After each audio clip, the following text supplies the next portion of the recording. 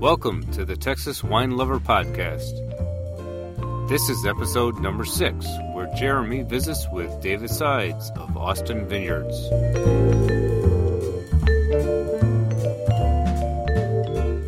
Beginning October 31st, 2014, Texas Wine Lover will be releasing new episodes of our podcast every other Friday. On behalf of the entire team, thank you for tuning in and keep listening. All right, everybody, this is Jeremy, and today we're hanging out with David Sides, viticulturist and proprietor of Austin Vineyards here in South Austin. David, thanks for hanging out with Texas Wine Lover. Thanks, Jeremy. So we're just kind of sitting down today. As all of our listeners know, we're very active in the Texas wine industry, and we do a lot of conversations, a lot of interviews with the big players in the industry. And today we're sitting down with a man who's put a lot of effort into a small personal vineyard, and we're going to shed some light on really what's involved and what it takes to do this, and kind of listen to his story. So David, I'll give the floor to you. Okay, thanks, Jeremy. First, I'd just like to start off and congratulate you and the Texas Wine Lover website. I really enjoy watching y'all's, looking at your articles, reading your articles, listening to the podcasts, and congratulations to you in particular with your success and involvement throughout the Hill Country wineries. You've done just a great job this year. I'm real proud of you. Well, I appreciate that.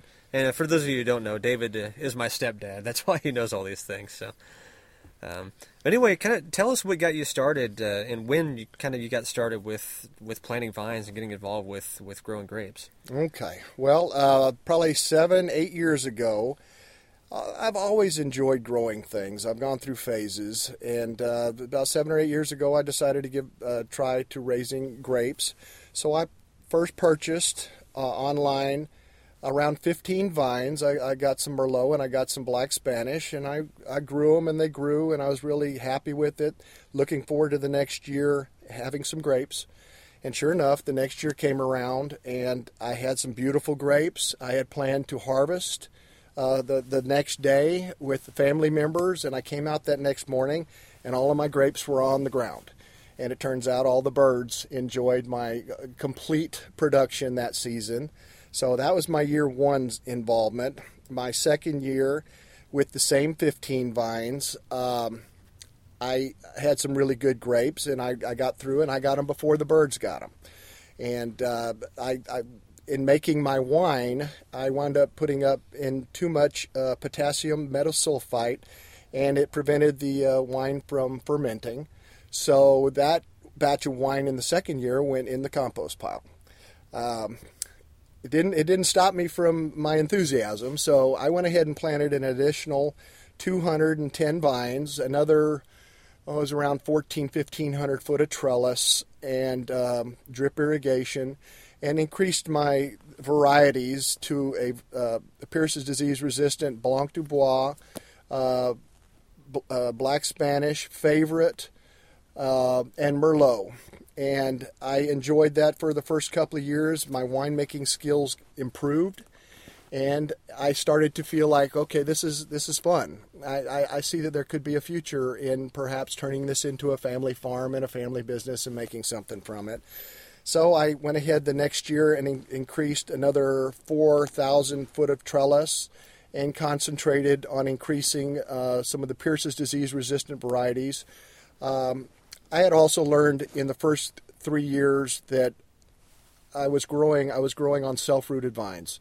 And my vines went through a yellow chlorosis, poor fruiting. The vines looked yellow. They're very unhealthy. It turns out through my education, and most of my education in viticulture has come the hard way, learning what not to do before I learn what to do. And so I found out that I needed to graft rootstock to the varieties that I was wanting to produce. So I looked into, again, Pierce's disease kind of was the main topic back in the day. So I went with Dog Ridge, a Pierce's disease resistant rootstock. I grafted everything to Dog Ridge, put in an additional 4,000 foot of trellis, and I enjoyed harvesting, although the vigor on those vines was just incredible. The amount of work that I had to put into taming those rows was just incredible. So as I progress, again, learning kind of the hard way, I started an additional rootstock kind of test trial. And I have, now I have 5BB, I have Freedom, 10114, 1103P, and 41B. 41B is my newest variety that I'm really excited in seeing what kind of results. This next year will be my first year to see fruit from that. But that's one of the most popular varieties they graft the white grapes to in Europe. 41B is a rootstock that I'm using, and I have an excitement to see how the fruit develops on it. It has a lot of popularity in Europe, and there's not really been a lot of usage of it in Texas. One that I am very proud of, and I really like the fruit that comes from the 1103 Paulson. It is a medium vigor, and by that, I'm sure not everybody knows what the vigor means, but you don't want vines growing so thick that you're just developing walls of vines and leaves. You want just enough leaves to produce what the fruit needs, and that's kind of what is involved in picking the right rootstock. So this past year, I added an additional 10,000 foot of trellis.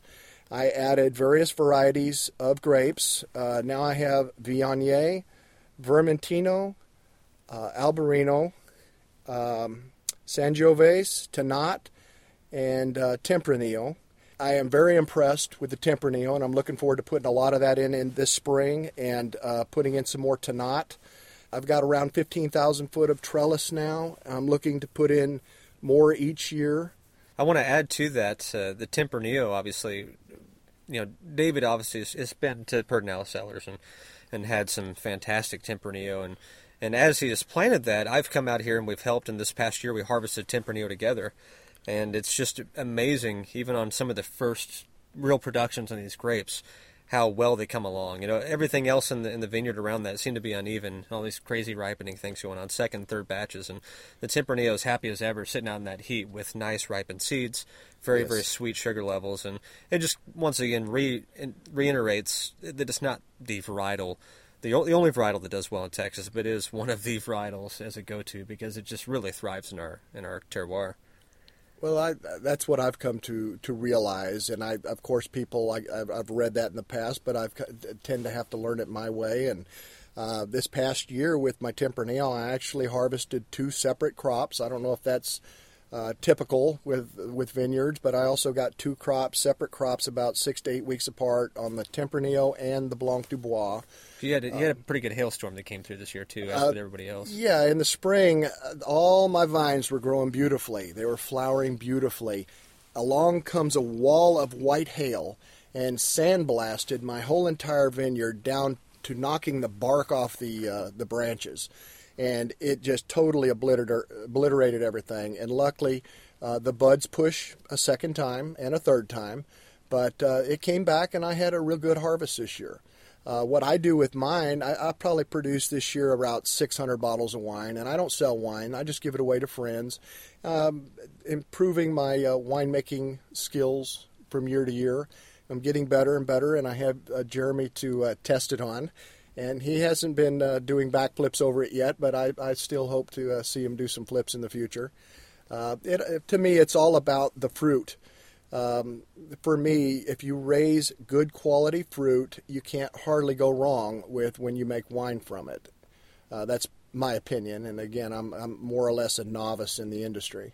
Well, I mean, it is very true. I think most people agree that wine is made in the vineyard. There's a lot of work that goes on to making good wine in the cellar, but if you don't start in the vineyard with the right stuff, it doesn't. You could take the best winemaker in the world, and they're still not going to be able to do much with bad fruit. So yeah, you're definitely right in that instance. So, what do you see in the future for the vineyard here, as far as expansions and more varieties coming into play, or what's the intention? Well, right now I have, for this next year, I'll have about 2.5 to 3 acres of grapes, and I intend to hopefully make wine and be the first year I perhaps will be able to sell wine. That would be my hopes, best case scenario. Not enough grape production to interest a winery anywhere in purchasing them. but I also plan on increasing, probably planting about another 1.5 to 2 acres of vines. I'll be grafting those myself.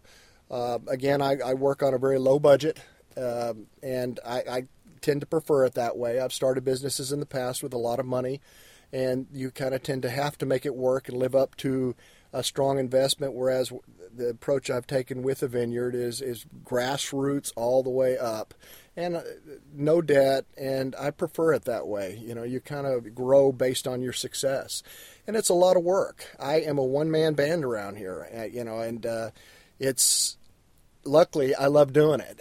To me, it's the best work office. When I tell everybody I'm heading to the vineyard, I'm going to work, but I am looking forward to just getting out there in the sunshine and the fresh air, and I love the heck out of it.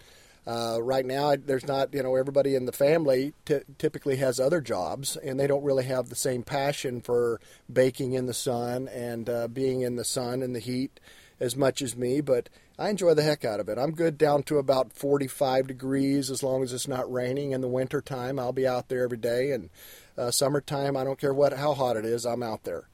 I just enjoy the heck out of it. One of these days, hopefully, I can bring somebody on to help. I just I have a gator, and I like to drive around the vineyard at night, just kind of looking at the vines, picking the grapes, chewing on the grapes, dreaming of the future of where I want to go and how I want to get there. And I'm just tickled to death with what I see out there, where I've come from over the past couple of years, and what I have to look at for all my effort. Hasn't been all 100% success, but I have built on my errors, and I have built from my successes, and I'm enjoying the heck out of it.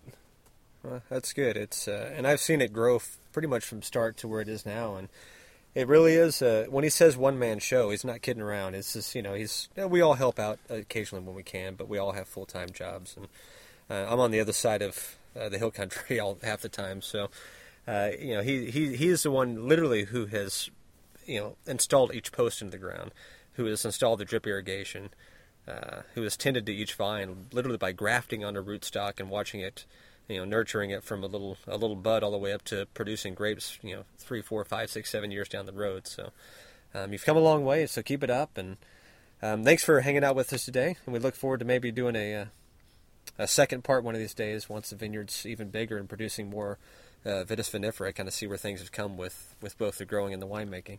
So thanks for hanging out with us today. And well, thank you, Jeremy. I appreciate y'all taking interest, and wish luck to all the small growers out there and all the big growers and all the winemakers. I love this industry, and I think y'all are great. It's one big family, so I appreciate you coming by. Yeah, my pleasure.